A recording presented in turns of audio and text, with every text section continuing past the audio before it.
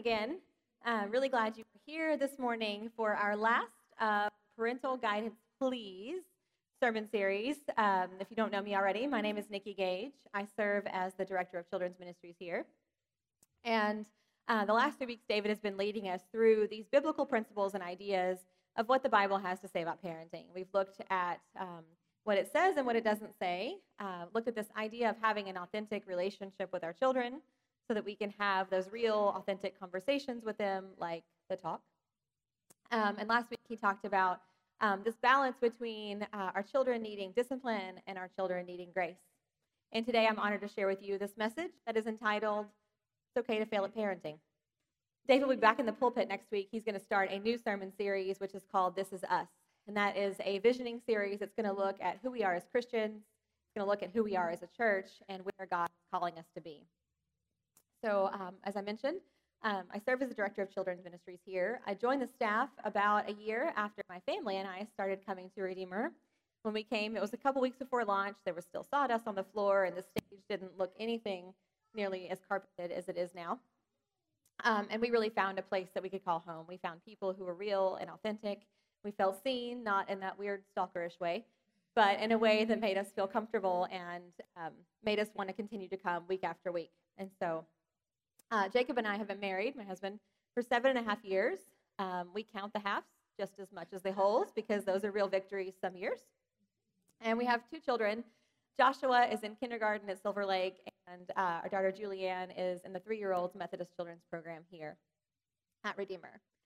This is not my normal gig on a Sunday morning. I'm much more accustomed to an audience of children. You guys are being very still and patient. Thank you very much for that. Any moment, feel free to pick your nose, try to find some unidentified flying object around in the room. Men, I expect you not to sit still in your chair. Ladies, just the entire time. It won't distract me at all.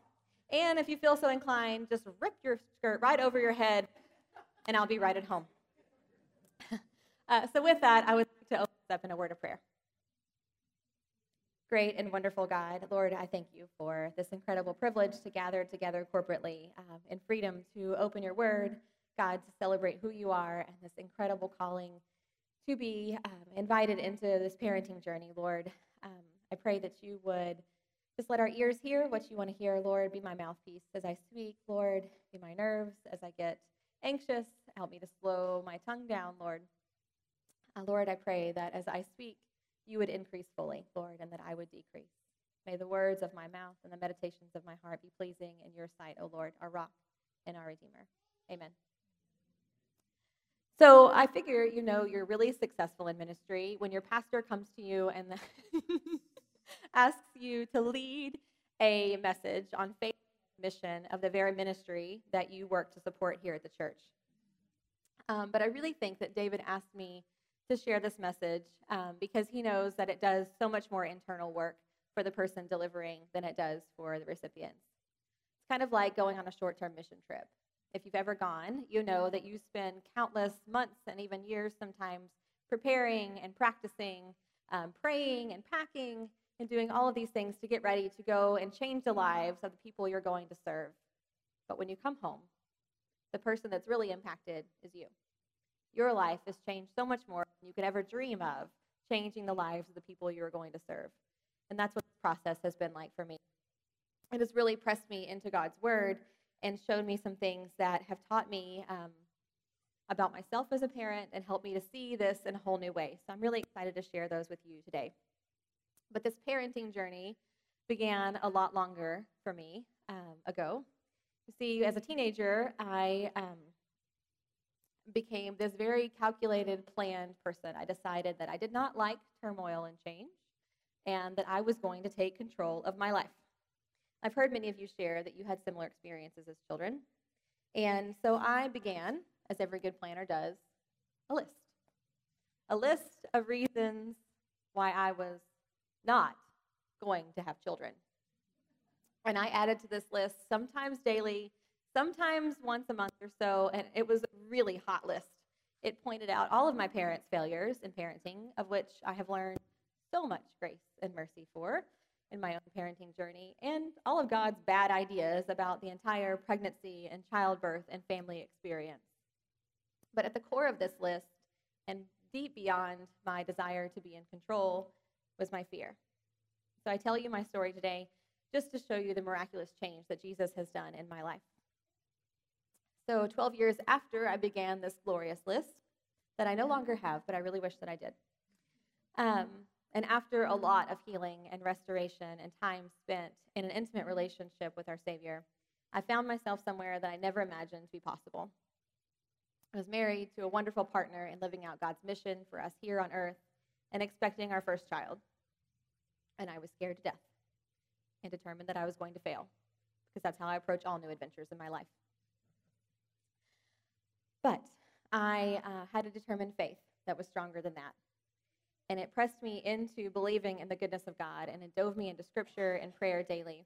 As a matter of fact, I found this book, and I wanted to share it with you today. If you are expecting or you know someone is, it's called Praying Through Your Pregnancy. And every single day, I got up and I had coffee with Jesus. Don't knock the caffeine while you're pregnant. It's necessary. Just learn more about who God was, who he was calling me to be as a mother, who he was calling our family to be, and every sweet little intricate detail that God works in the miracles of forming a child in the mother's womb. And now that teenage know-it-all has 2 children and the privilege of getting to see all of your lives as you adventure through parenting our little gifts from God. It's the Bible, actually, that first calls them our gifts. In fact, it calls them our rewards. Psalm chapter 127, verse 3 says this: "Our sons are a heritage from the Lord. Our children are a reward from him." And when the text says reward, here's a little bit more about what that means. For a better definition, sometimes in Scripture, we can dive into the original language that the Bible was written in. And since this is Psalms, it was originally written in Hebrew.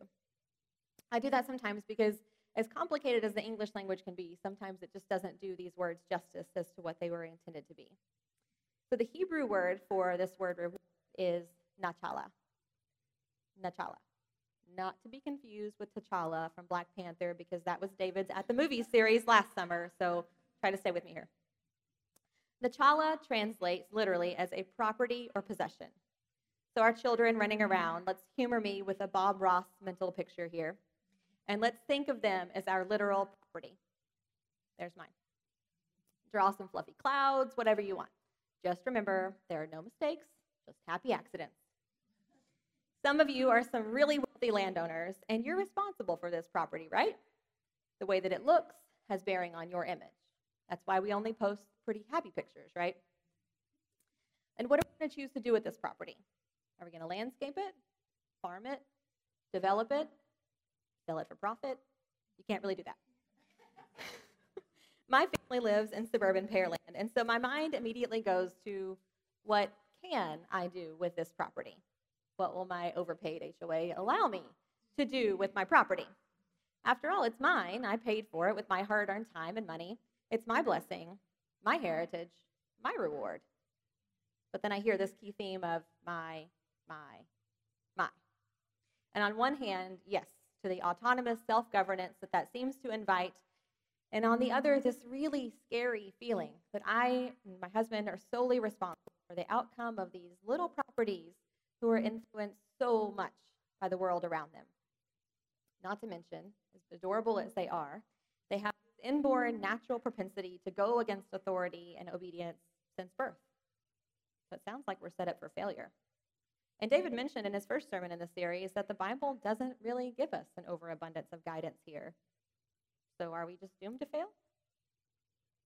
My answer for you today is yes. If you're seeing it with that lens.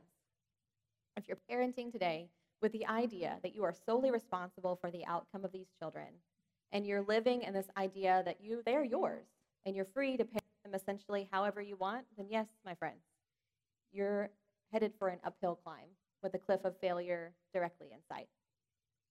And I've been there. Already in my short 6 years of parenting, I've taken that entire weight, threw it on my shoulders, and tried to lug it around for a little while. But it wasn't very long until Jacob and I were fighting about everything. I felt like I was drowning, and I knew this was not the way of my Jesus, because his yoke is easy and his burden is light. So in desperately seeking God's plan for parenting, and a lot through this process, I've come to a few things that have clarified and freed me as a parent, and I'm really excited to share them with you today in hopes that you too will have a fresh and invigorating perspective on parenting and some parts of a roadmap that will lead you to success rather than failure. I call these my treasures because sometimes I revert back to my childhood and I like to be an adventurer. And I like to see this life with God as an adventure. And every once in a while, I find treasure. These little truths from God's word that really change or mold me into a different person and guide me a little bit more into the person that he's calling me to be. So the first treasure that I want to share with you today is that I do not think that God intends for us to be owners of our children. We're going to look in his word at the concept of an ambassador. Merriam-Webster defines ambassador as an authorized representative or messenger. Basically, we are someone trusted to represent someone else. So hold on to that and look a little bit deeper. If you brought your Bibles today, we're going to be in 2 Corinthians chapter 5, verses 17 through 20. If you don't have your Bible today, underneath the seat rack right in front of you, there is a black hardcover Bible there. We're on page 938. If you do not have a Bible, take that one home, and that is our gift to you today. Here, Paul is writing to the people of Corinth. Now, these are people who are trying to follow Christ, but get a little bit off course. Some scholars have even referred to it as crazy Corinth. It was kind of known as the Las Vegas of Greece. He's not writing to a seminary class of aspiring pastors that are getting ready for graduation. He's writing to all of us Christians, no matter our occupation or socioeconomic status. This message is meant for everyone, every time. So look with me in chapter 5, starting verse 17. Paul says, "Therefore, if anyone is in Christ, he is a new creation. The old has gone and the new has come." I love the way the New King James Version actually states it. It says, "All things have become new." And if you've experienced that, your heart is leaping for joy right now because you know the truth. God makes us new. Verse 18 continues on and says, "All this is from God, who reconciled us to himself through Christ and gave us the ministry of reconciliation, that God was reconciling the world to himself in Christ, not counting men's sins against them. And he has committed to us this message of reconciliation." That's the good part of the Great Commission, right? But verse 20 is where I really want to emphasize. "We are therefore Christ's ambassadors, as though God were making his appeal through us." You'll remember from elementary English that therefore is there for a reason. We are God's ambassadors because he has committed us this message of reconciliation, this ministry, to go and be a trusted representative of Christ. And you're probably wondering why on earth I picked this passage, other than the fact that David asked me to choose it, and what it means to be reconciled to God.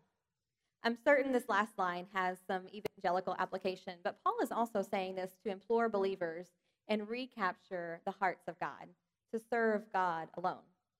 And I think this verse is so much more than parenting, but it really provides us some invaluable insight in leading our children, that we are not owners of them.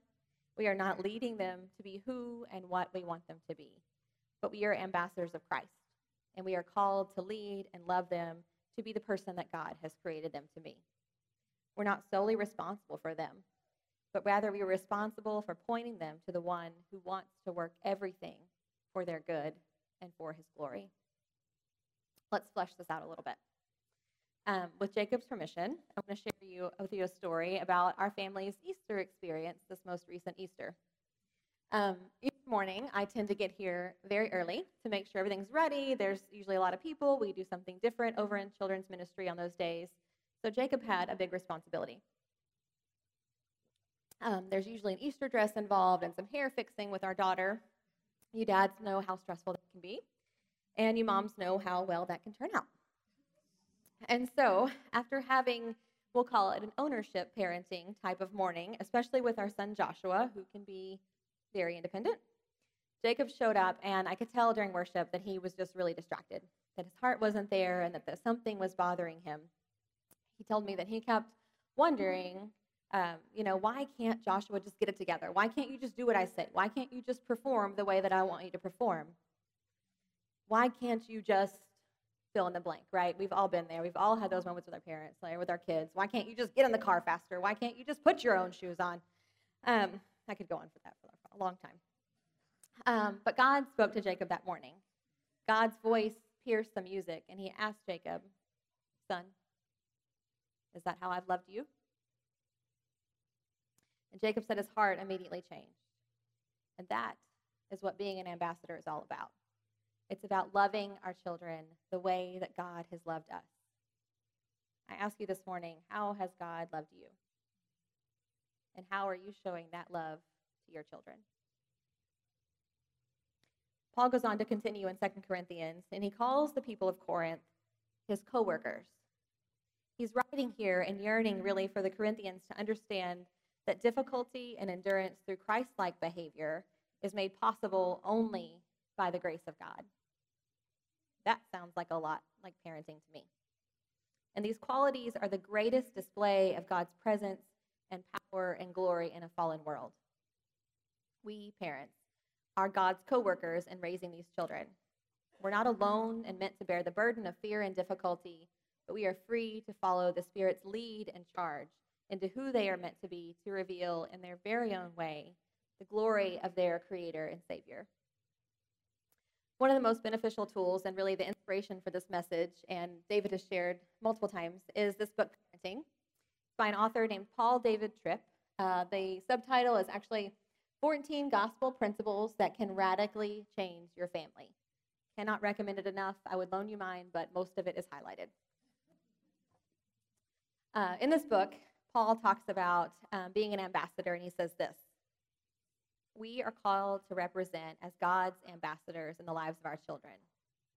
We're not mad at them because they're lost and they need our help. We don't push their lostness in their faces. We don't remind them how much more righteous we are than they are, and that we would never have thought of doing and saying the things that they do and say. No, we parent with mercy and with grace. We live with them with patient hearts, and we celebrate every single time they confess or choose to do what is right. For most of us, this ownership parenting and ambassadorial parenting really represents the daily battle that's fought on the turf of our hearts. We're constantly torn between what we want and what God wants. Sin makes us all more natural owners than ambassadors. And the thing that gets in the way of our ambassadorial parenting is us. But humbly confessing that to God and to our children is the first step to our ambassadorship. So I had to ask myself, what else is working against me besides my own heart? That's my children's hearts.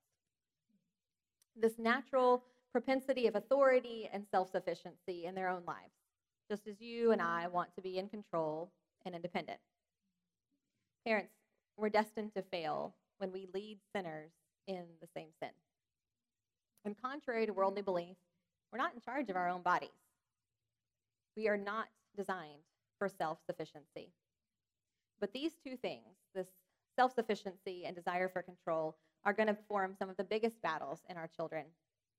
My 3-year-old fights me about eating her vegetables. But the battle isn't really about eating her vegetables. It's about the belief in her mind that she is in control of her own body. Now, she couldn't articulate that, and she herself doesn't even have a clue what's going on there. But at the core of everything, the battle is about her desire for control. She wants control of her own little tiny body. We all do.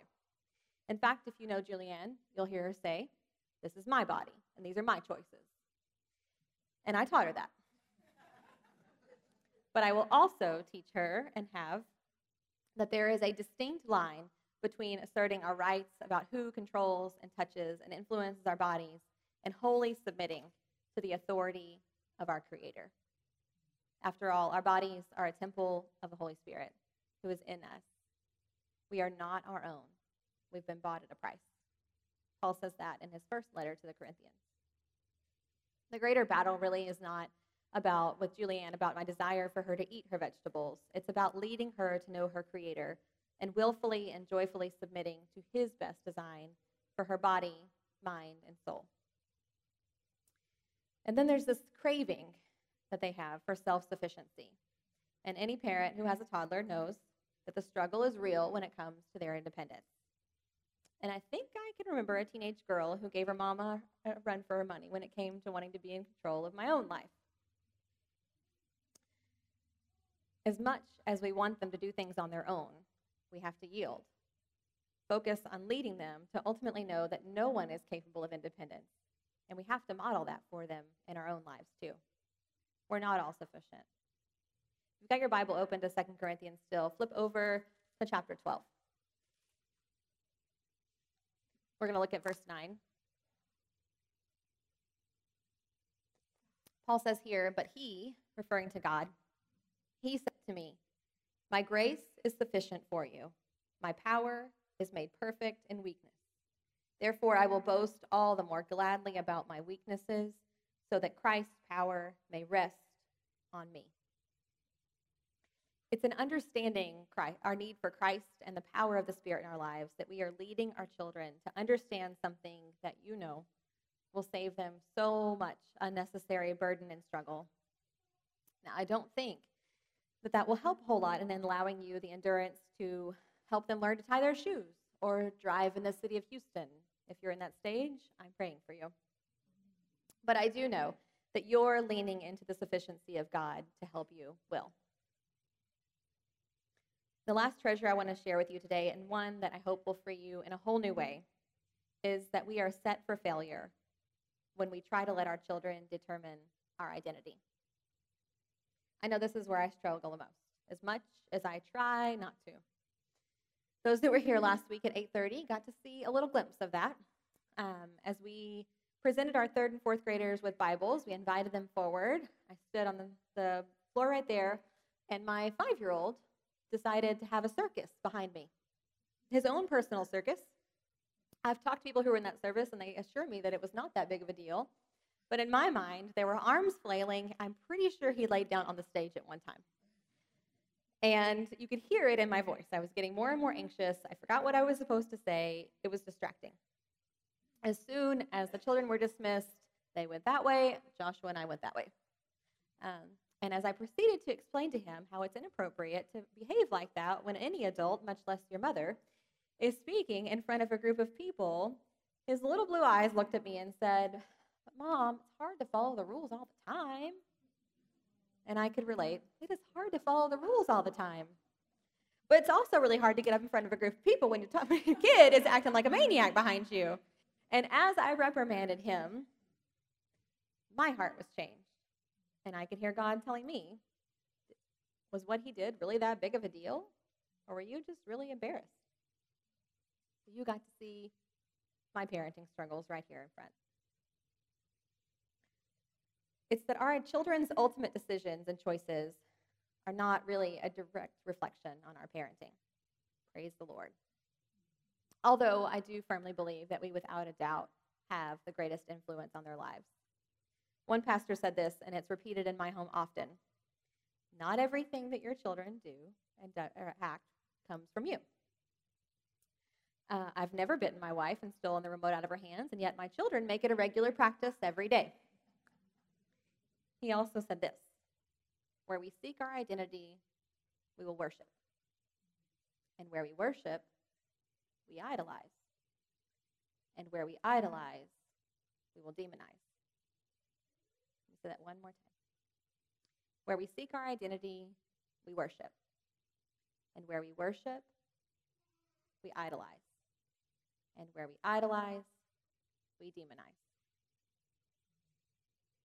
In Paul David Tripp's book, he shares a story about a mother and a son who sought his counseling on their relationship. The son had basically checked out of life, no longer wanted anything to do with anything that he was involved in or having a relationship with his mom. I think that's a fear that we all share, is losing that relationship with our children. So I paid extra attention to this story. As the mother approached Tripp, she wanted him to fix her son, right? Fix him into the person that she wanted him to be.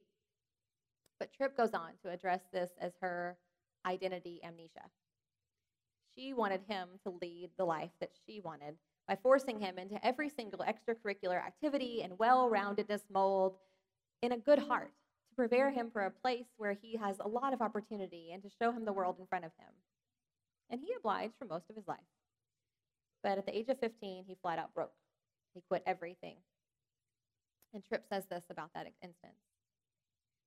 When we look to our children to give us what we already have in Jesus, we drive them to succeed, not simply because we know what's best for them, but we need their success to feel good about ourselves and to have a reason to get up in the morning and continue.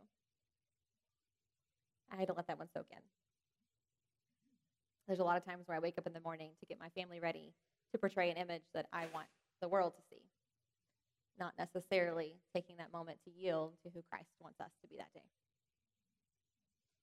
We have to lead our children to know that their choices have a direct reflection on them and who they are being called as to be an ambassador for. And I've learned that parenting is a miserable place to look for your identity, since every parent parents sinners. And another sinner is never a good place to measure yourself against. Instead, let us fix our eyes on Jesus. He is the author and the perfecter of our faith. And let's lead them to become ambassadors of him as well. I'll leave this with you today. Listen to this. This is some of my favorite words out of that book that Paul David Tripp shared. Because God loves you, he's not left you in your own wisdom and strength and resources. He will never leave you nor forsake you in your parenting struggles, and he has connected you to things that are vastly bigger than you. Because he loves you, he not only forgives you, but gives you the grace to do better. He works daily to grow and change you so that you are better able to do what he has called you to do. He works to satisfy your heart and fill you with a joy that does not depend on your circumstances. He doesn't just make promises to you. He is present with you in all of his glory so that you can have a peace of heart and purpose and direction and courage to face your parenting day, today and every day. You're okay to fail, parents. We are okay to fail, even on the days where we absolutely blow it. Because anytime that we choose to model our humility and forgiveness and reconciliation with our children, and we take those failures to the cross of the one who gave his life for us, we show our children that they have a need for a personal relationship with him as well. Let's pray. Gracious Lord and Heavenly Father, Lord, I thank you for this opportunity. I thank you for all that you've shown me. And Lord, I pray that this truth would resonate, that we would be changed, and that our children would be changed to become ambassadors of you, Lord, representing you well in a world that so desperately needs your light and truth. In Jesus' name I pray. Amen.